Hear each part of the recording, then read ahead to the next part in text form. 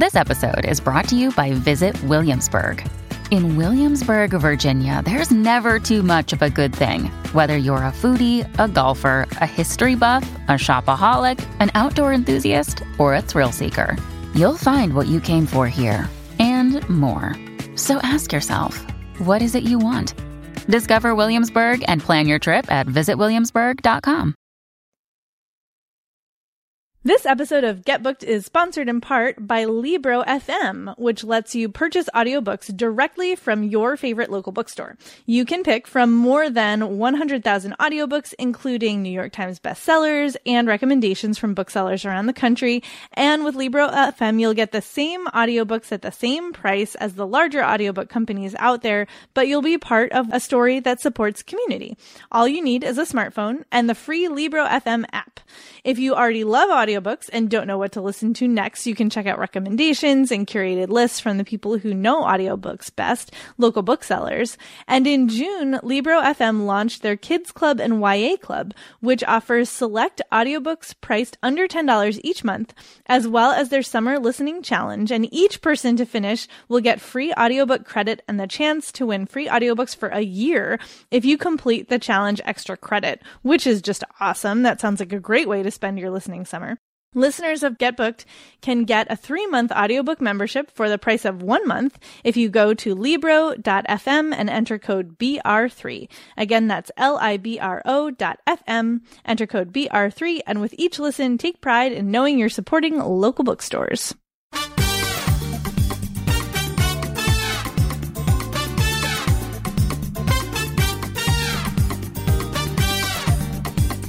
This is the Get Booked Podcast, a weekly show for personalized reading recommendations. This is episode 188, and we are recording on July 9th. I'm Jen Worthington, and I'm here with Kelly Jensen, and we are coming to you from Book Riot. Kelly, thank you for filling in for Amanda. Yeah, I'm excited to be here. Yes, it's always fun to build you an agenda because you're like, horror, nonfiction, YA. It's like, all right, here we go. Always a good time. So if you are tuning in for the first time, this is, as we said at the top, a weekly show for personalized reading recommendations, which means you send us questions and we do our best to find you your favorite next read. It can be for you personally, it can be for your book club or a friend or a relative. Let us know what you love and we will find you something similar. You can send those either via email, getbooked@bookriot.com, or you can drop them in the form that's at the bottom of the show notes on the site for every episode. So our first question this week is actually a two-parter because two people asked very similar questions. Sonia says, this past weekend I devoured Kitchen Counter Cooking School and am anxiously awaiting Garlic and Sapphires, and since then have fallen down the proverbial rabbit hole of food, diet, and health.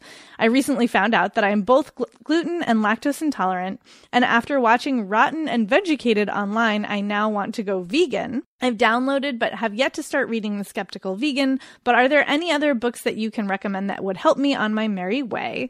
And then the second question was from Maggie, who says, I'm wanting to eat healthier. I'm interested in cookbooks that focus on healthy meals, but on a budget.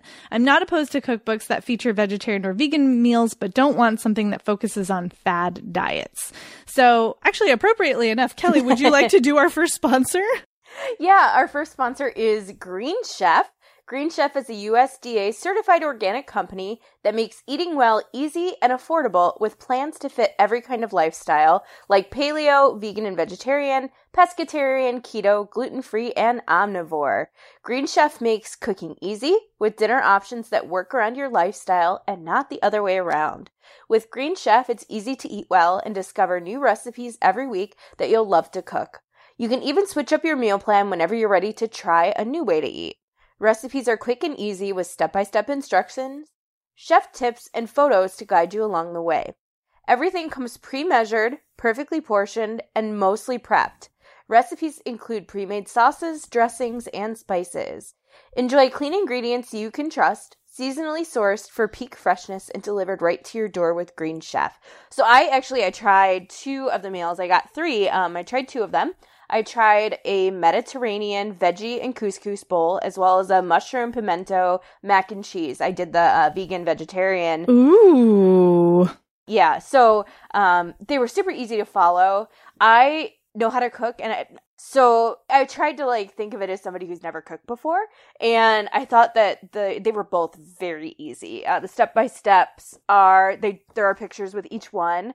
And then they're numbered too. So you know exactly what the things are going to look like. So there's no guessing like what goes where, what it should look like as you're, like there are a couple of places where you just like dice up the chives. And it's easy to follow where those places are, where you put them into the meal. The instructions themselves on both of them, the mac and cheese only had 6 steps and the veggie and couscous bowl had 7. So super, super short. Yeah, I was quite impressed. I don't eat mushroom and I don't eat tomato, which were in either of the recipes, but it was easy to cut them out and not feel like I was missing anything. One of the things I always think about is waste when I'm cooking, because I try to use as little like waste as possible. I get a lot of my fresh stuff from the local farmers market because we have an incredible farmers market here. And what I loved about the Green Chef was that everything was recyclable. So literally from start to finish, every package that the stuff came in was recyclable. So I didn't feel bad like throwing anything out because I just threw it right in the recycle, which was wonderful. Like it made cooking this way even better because I'm like, okay, I'm not, being wasteful either. I have these perfectly portioned meals. It was perfect for my husband and I. There's just 2 of us. And then also I don't have to feel bad about tossing all kinds of plastic and stuff. I just tossed it in the recycle. So yeah, it was great. And, I was impressed. It was my first time trying one of these meal kits and I wasn't sad. Like I said, the 2 I did were the mushroom pimento mac and cheese and the Mediterranean veggie and couscous bowl, and both were great. If you'd like to try Green Chef, you can get a total of $75 off, which is $25 off each of your first 3 boxes. To do that, go to greenchef.us/booked75. That's greenchef.us/booked75 for a total of $75 off. And thank you to Green Chef for sponsoring the show and also 2 of my dinners last week. That's awesome. All right. So cookbooks that focus on healthy vegetarian, vegan, or gluten-free meals. What did you pick, Kelly, for your book? Yeah, my first one is Frugal Vegan by Katie Coteen and Kate Casby. And let me preface this recommendation by saying I haven't actually read the book. But I have read their blog for a long time, same name, Frugal Vegan, and I've made a few of the recipes from the blog. So what I love and know about this cookbook, which I have flipped through, I just haven't read it cover to cover, is that the focus is on vegan cooking in a way that's really approachable and affordable and doesn't rely on some of the like hard to get ingredients. As somebody who's always lived in the world of meat, like I live in the Midwest, everything is meat here. Sometimes it's hard, especially when you're more rural, to get access to the fancier vegan materials. This book doesn't have that. This is just super straightforward stuff. And the recipes are great. I got obsessed this winter with one that was actually a smoothie and one of the most delicious things I've ever had. It was like a cup of soy milk, or I don't want to say soy milk. I used almond milk, but you could use your milk of choice. Handful of blueberries, a blood orange, a little bit of vanilla, a handful of cashews, and then blend it up. And it was the most hearty and delicious thing. And I literally had everything in my house already. I didn't have to go seek out anything weird. And it was awesome. So if you're interested in trying more vegan recipes and also are cost conscious and like don't want to go to the ends of the earth to find, all of these sometimes tough to find ingredients, this would be a really good one. And that is Frugal Vegan by Katie Coteen and Kate Casby. Nice. Yeah, I picked the Love and Lemons cookbook by Janine D'Onofrio, which I discovered because my roommate at the time came home with it after having found them on Instagram. And I also have very little patience with hard to find or very expensive ingredients or too many. Like if there are like 45 ingredients in a recipe, I'm not going to make it. Like I'm just not. I don't have the time or the inclination, and I like very rarely am willing to spend that money. But I really loved this cookbook. It's organized by ingredient, which is nice when you're like, shoot, I have these things. What do I do with them? Like what do I do with this, bunch of carrots that I couldn't resist at the farmer's market, or like I have this weird combination of leftover vegetables in my fridge. Like, what do I make with them? And it's really easy to find good ideas in the Love and Lemons cookbook. I found it very easy to follow. There were good pictures. It was nicely organized. The recipes generally turned out really, really well. And it's very easy to make it gluten-free or vegan, depending on your preferences. And they also go into like how to stock your pantry, which is something I really struggle with. Like, I understand how to buy ingredients for recipes, but I don't know how to just like have things on hand to cook with. For some reason, I really struggle with that. And it was nice to have that addressed in a cookbook where it's like, you should probably like, these are some things you could just have on hand that would be easy to turn into a meal. So that's really nice. Yeah, I loved it. And it is a really beautiful cookbook also. But if you wanted to experiment a little bit with it before investing in a cookbook and you can't find it at the library, there is an Instagram that has lots of recipes on it that's definitely worth checking out. So again, that is the Love and Lemons cookbook by Janine D'Onofrio. Yeah, one of the things I've really liked about cookbooks over the last, half decade or so, I guess, is how many of them come from or have a companion either on social media or on a blog. So you can test out some of the stuff before you invest in like the print copy of the thing. And both of ours here have that, which is nice so that these listeners can like check it out and see if like it has really what they're looking for. All right. Next question. Hello. I'm a public librarian serving our local middle school. I have a 7th grade teacher looking for read-alikes to S.C. Hinton's The Outsiders. They do not want other S.C. Hinton titles, yet still want titles that are age-appropriate for a 7th grade public school. The titles I find tend to be more appropriate for high school, not middle school. For example, David Arnold's Kids of Appetite, which is not an option for classroom use due to language. Any thoughts or assistance appreciated? Thank you, David. So my pick for this one is a classic. It's Monster by Walter Dean Myers. If ever there were a YA author who deserves space alongside S.E. Hinton in the middle school curriculum, it's Walter Dean Myers, who has been writing these gritty, realistic YA books since really the first golden age of YA in the 90s and early 2000s. Monster was his Prince Award-winning book, and it has such a similar feel to The Outsiders that it'd make not only for a natural pairing, but it also remains so relevant and timely to today's world for teens, particularly Black teens. And it makes for a spectacular ladder book for contemporary YA that might not be great for like a 7th grade reading classroom set, but recreational reads for those same kids who are looking for something outside their school assignment.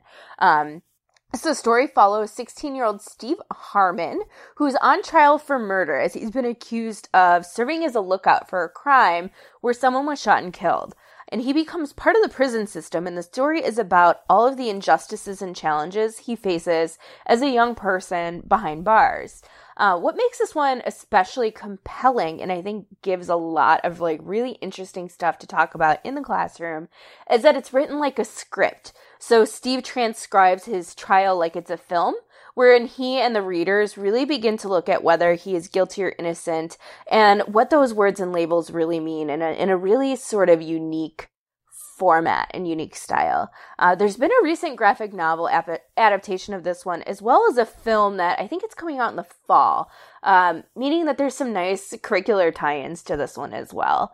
It's a classic, and I think it should fit nicely with what to read, alongside or instead or, after The Outsiders. And that is Monster by Walter Dean Myers. Yeah, that is such a good one. I had that on my short list as well. Ultimately, I went with All American Boys by Jason Reynolds and Brendan Kiley because I think that this one, first of all, it's a Coretta Scott King author honor book, and it won the Walter Dean Myers Award for Outstanding Children's Literature. A little synergy there. So it is an award winner, so hopefully that should help get it on a curriculum. And I was thinking about how The Outsiders is about a shift in perspective, right? Like it's about somebody sort of learning to see outside of their own experiences or own expectations. And that's what All American Boys is about. It's got two narrators. One is Rashad, who is a black kid who is the victim of police brutality.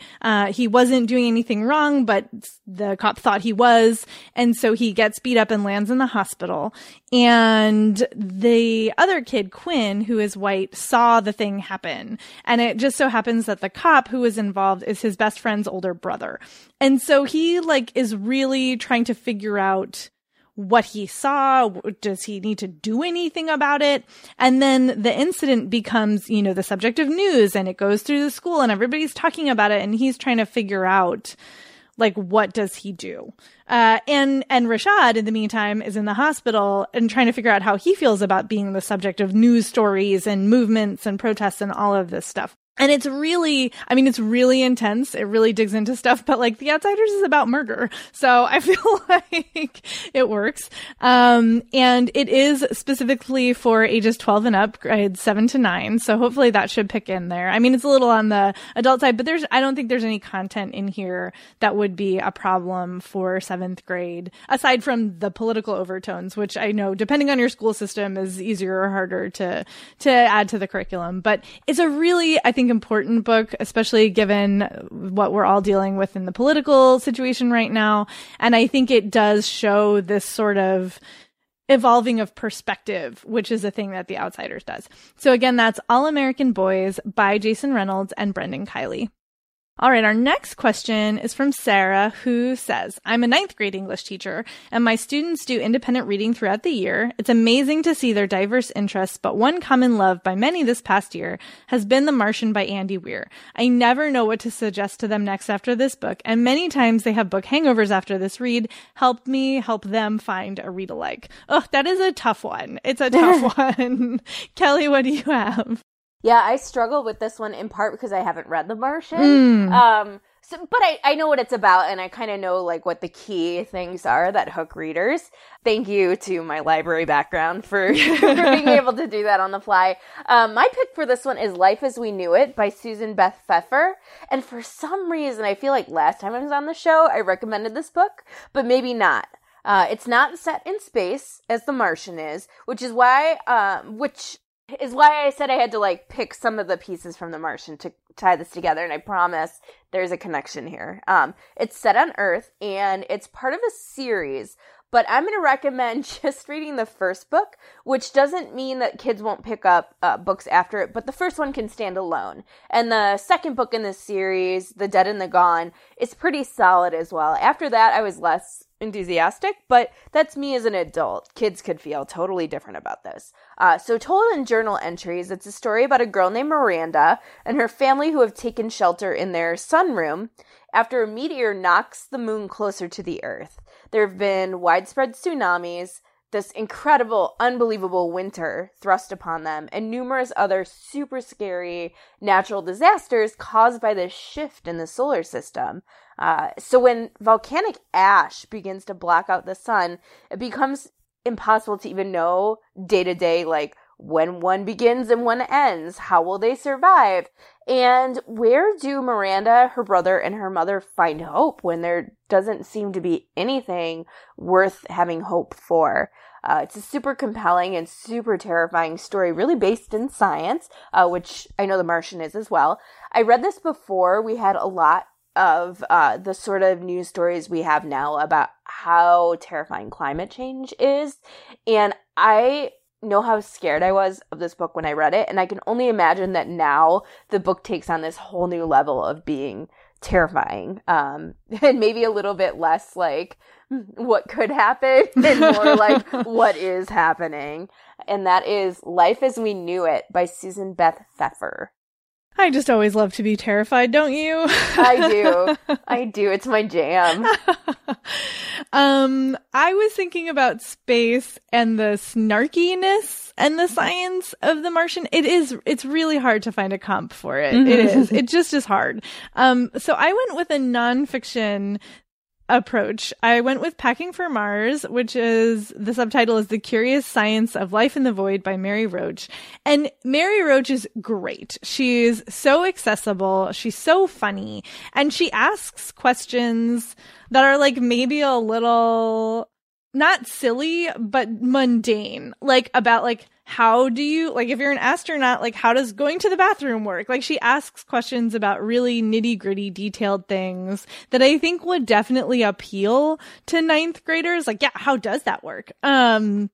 And Mary Roach always gives me and everybody else I know who reads her a case of the did you knows, where you're just going around like, did you know this? Did you know this? Did you know this? Like, I learned all of these things, but she does it in such a way that you really are enjoying the reading experience. And I feel like tonally and in terms of like, oh yeah, like how would you grow potatoes on Mars? Like, these are questions.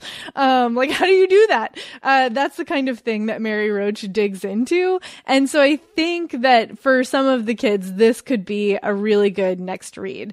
I don't remember there being anything too like outre or like anything about sex in there. I can't 100% guarantee, but I'm pretty sure it would be fine. And there's a lot of cursing in The Martian, so I feel like probably it's fine. But yeah, so that's my pick for you. Hopefully it works out. Is definitely available in paperback, and that's Packing for Mars by Mary Roach. So our next question is, hi ladies. I've asked questions in the show before and was super happy with the recs, especially Her Body and Other Parties. Amazing. So thank you so much, and also I'm back for more. I've been in a real nonfiction kick lately and would love some recommendations for nonfiction, especially historical, that reads like a novel or is very readable. In addition to that, I would really prefer to read something in translation or about other countries since I'm not American or particularly interested in U.S. history. Bonus points for Greek, French, or South American history/historical figures, but not essential.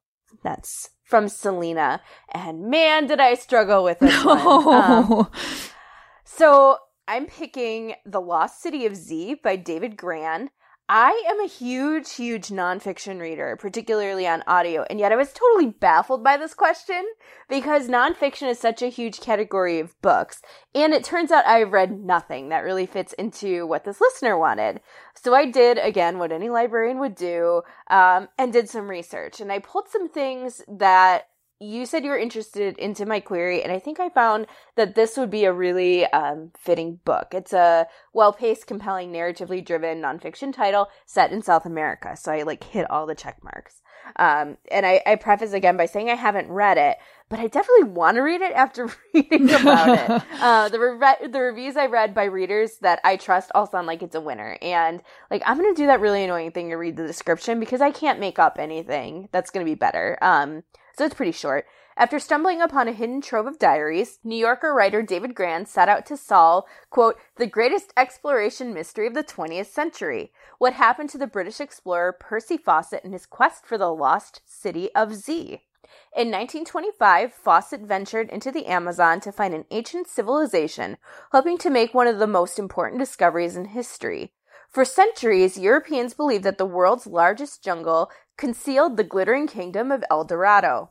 Thousands had died looking for it, leaving many scientists convinced that the Amazon was truly inimical to humans.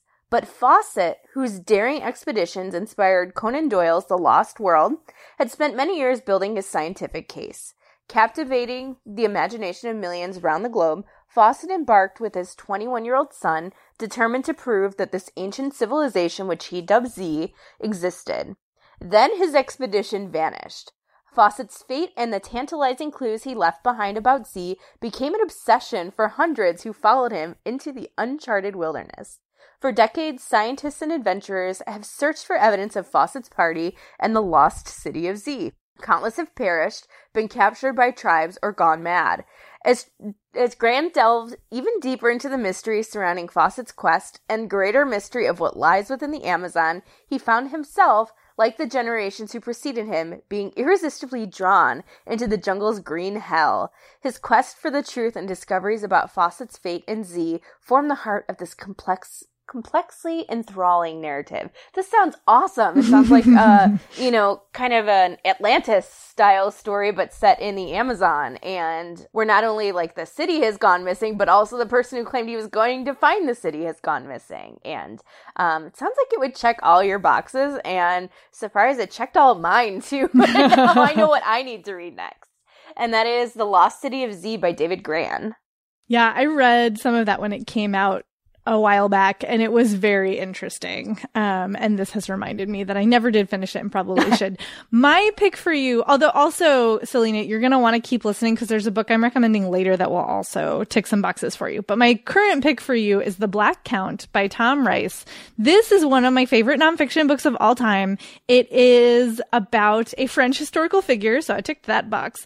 And it's the real life it's the story of the person who inspired The Count of Monte Cristo by Alexander Dumas. So the novelist Alexander Dumas, his father, General Alex Dumas, was a soldier in Napoleon's army. And he was also he was biracial. He was the son of a black slave and a white slave owner / count. And he was brought to Paris by his father and sent to school and, enlisted as a private and became a commander and, was part of Napoleon's campaigns across Europe and the Middle East, and then got embroiled in this political conspiracy, and it sort of ruined his career. And so that story, which became the basis for the novel The Count of Monte Cristo, and also a little bit The Three Musketeers, is what Tom Rice set out to tell. And it's one of those histories that's also a little bit personal narrative. Like, Rice talks about going to France and trying to find these documents that he was convinced existed about Dumas and his experiences in the army and as a biracial man in France of that era. And some of them are funny and some of them are I was he's being thwarted at every turn, but then he digs into the actual history as well. And you get all this primary source material, and it's so interesting and it's so readable.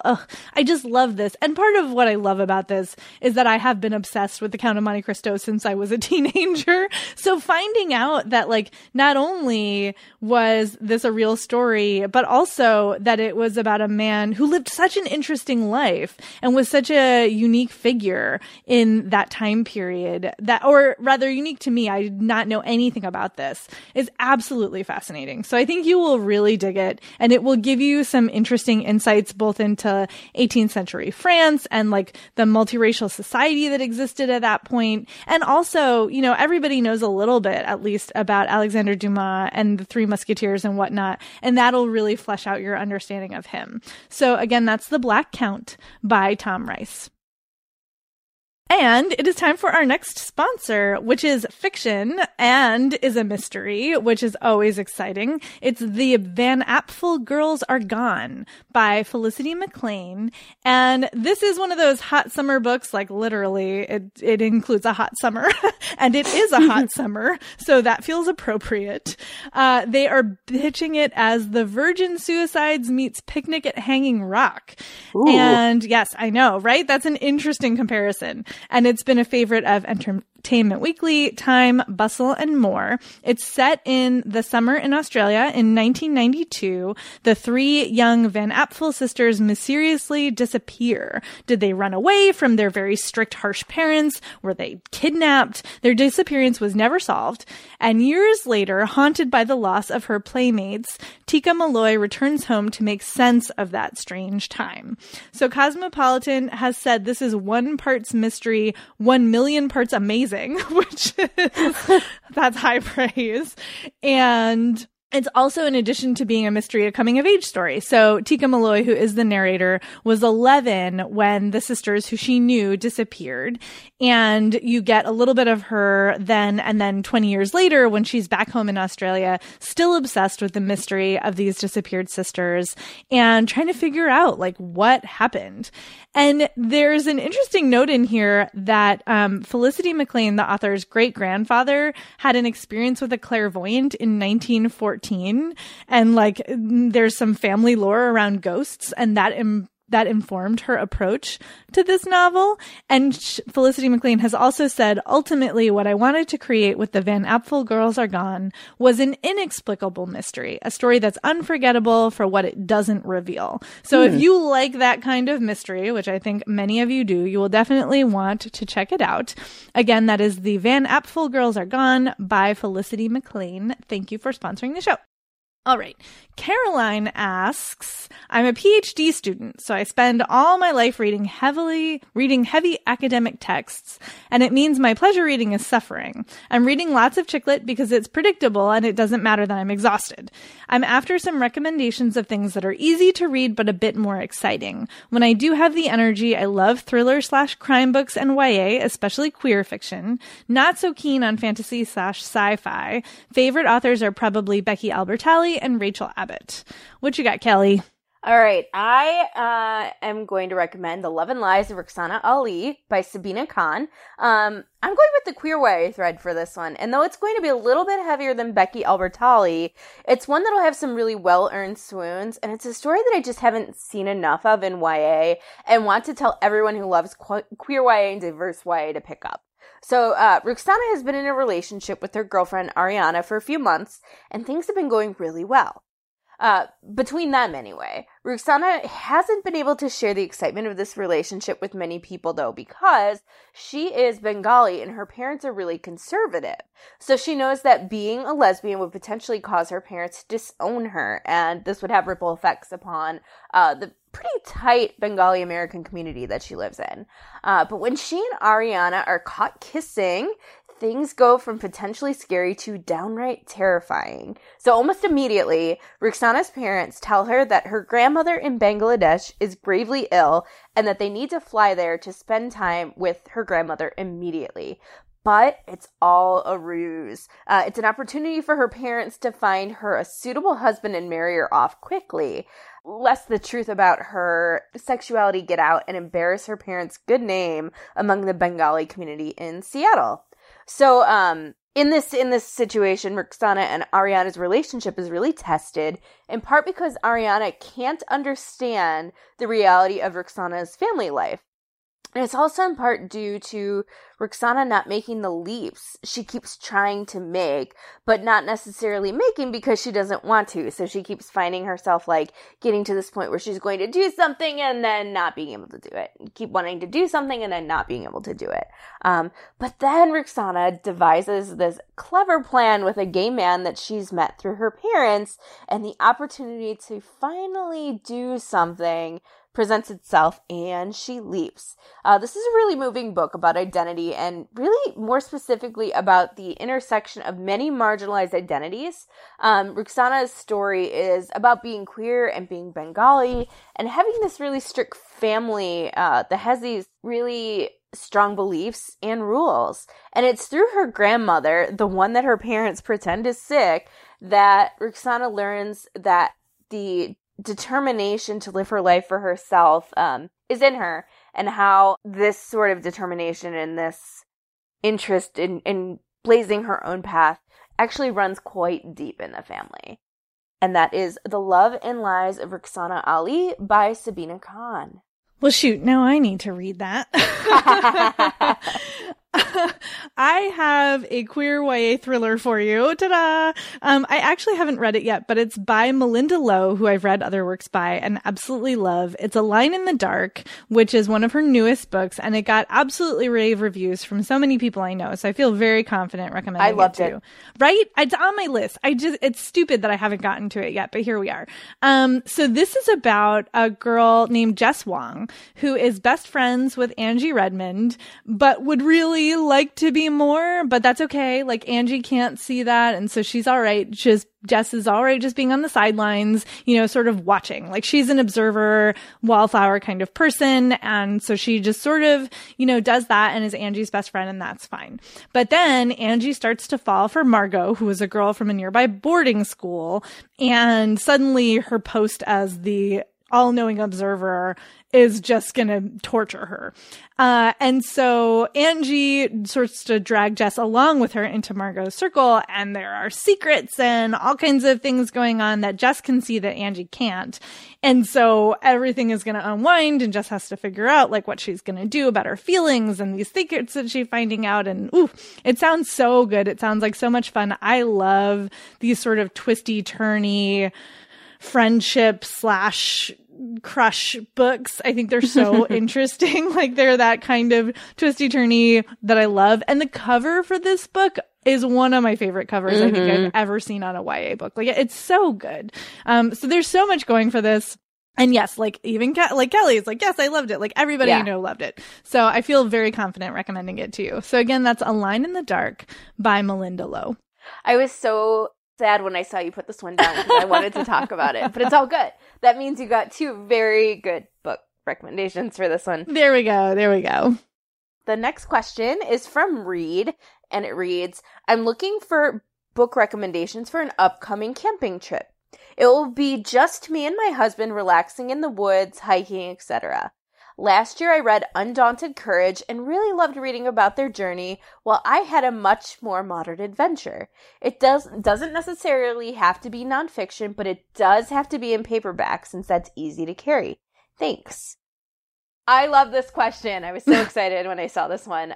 My recommendation is Braiding Sweetgrass by Robin Wall Kimmerer. I listened to this one on audio, read by the author herself, which doesn't get to your question, really, but the book is in paperback, and I'm hoping that I can pick up a paperback copy soon to revisit because I just loved how beautiful and thoughtful this book was.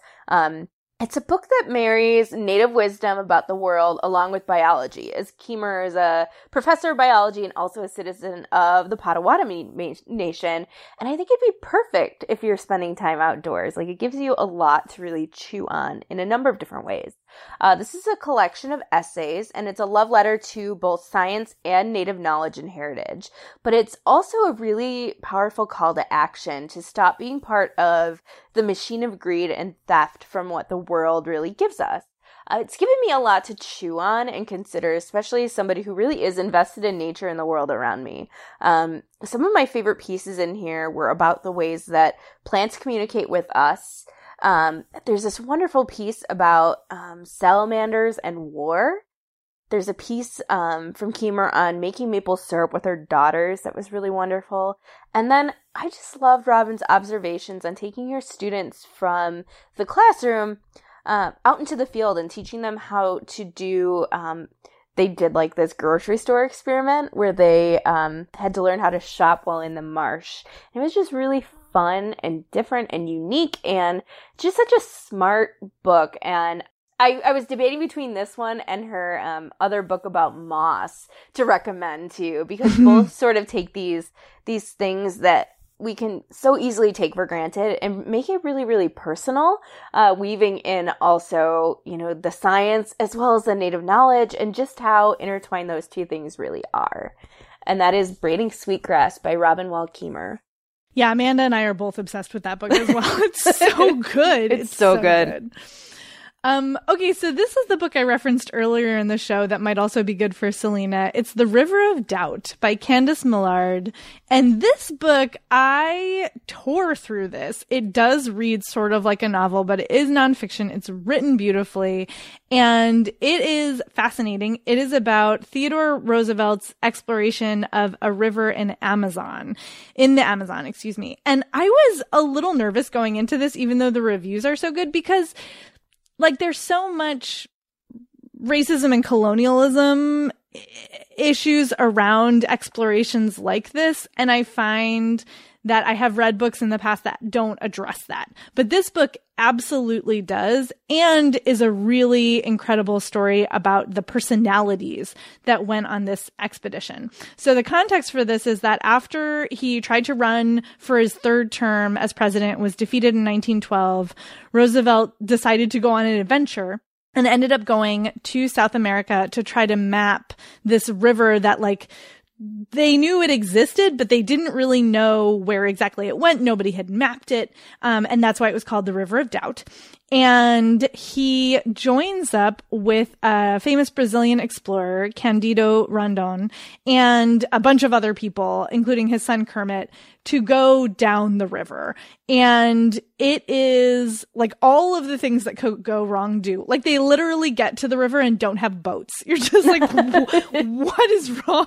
Like you know that this is happening because you're reading along, but you're just like, oh my God, like this is not going well. Are any of you going to make it out alive? And they almost don't for various reasons, including, disease, and they packed the wrong kinds of food and they didn't pack enough, and they, their prep wasn't good. And also it's just an incredibly challenging kind of wilderness. And in addition, there were natives who were, for lots of very good reasons, not friendly to people coming into their territory.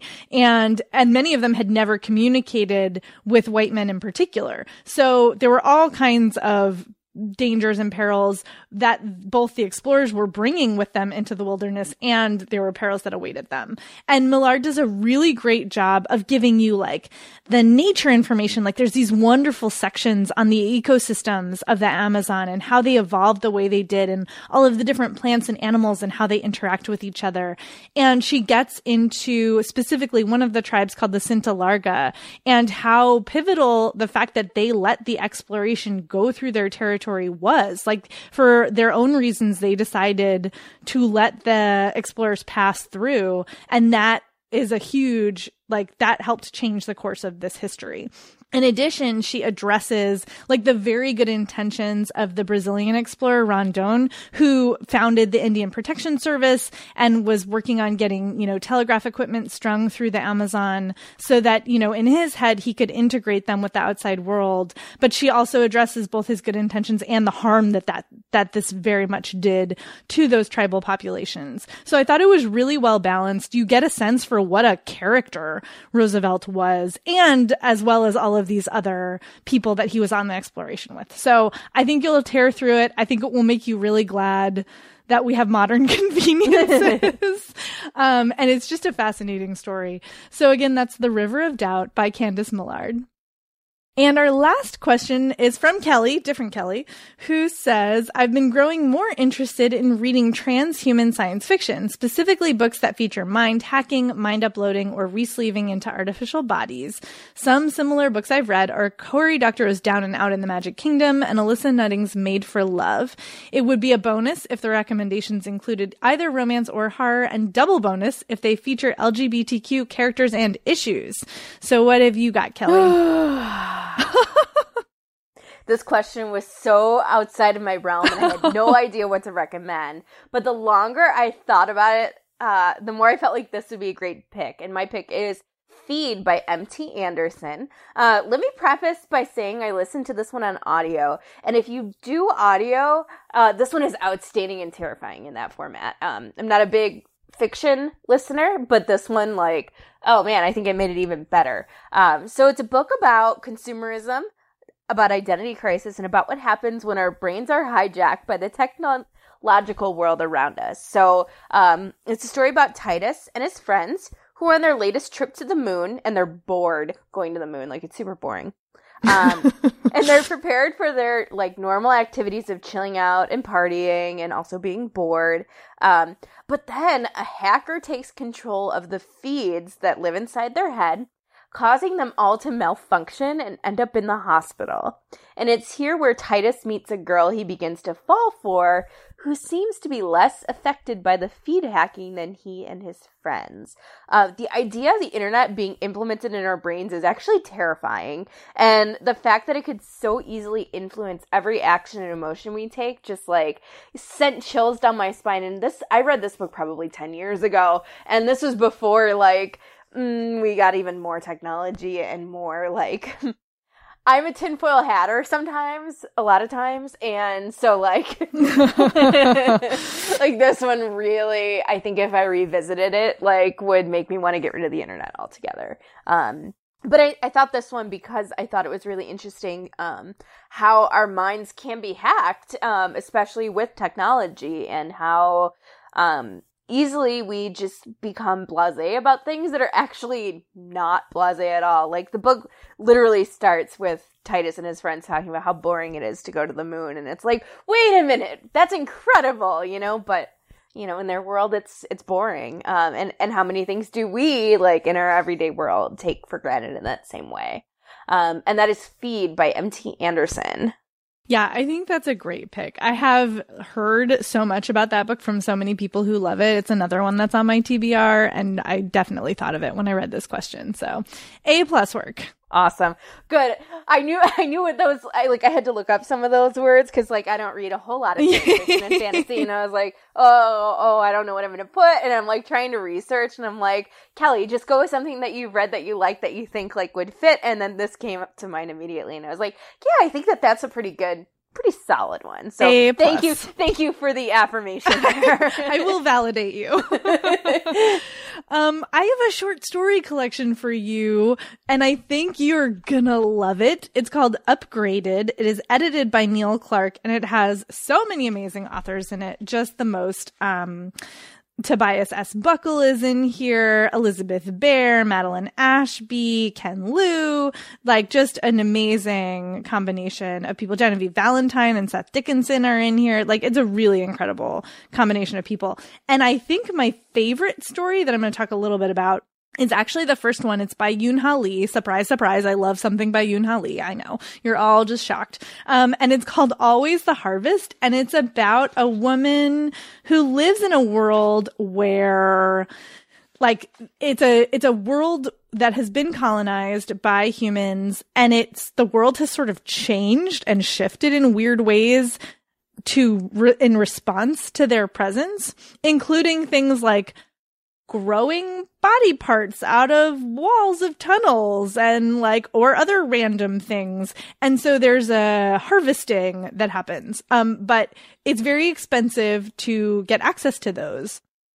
And if you are from a, like, disenfranchised population, like, you might not have access. But everybody is augmented in some way. Everybody is sort of a cyborg.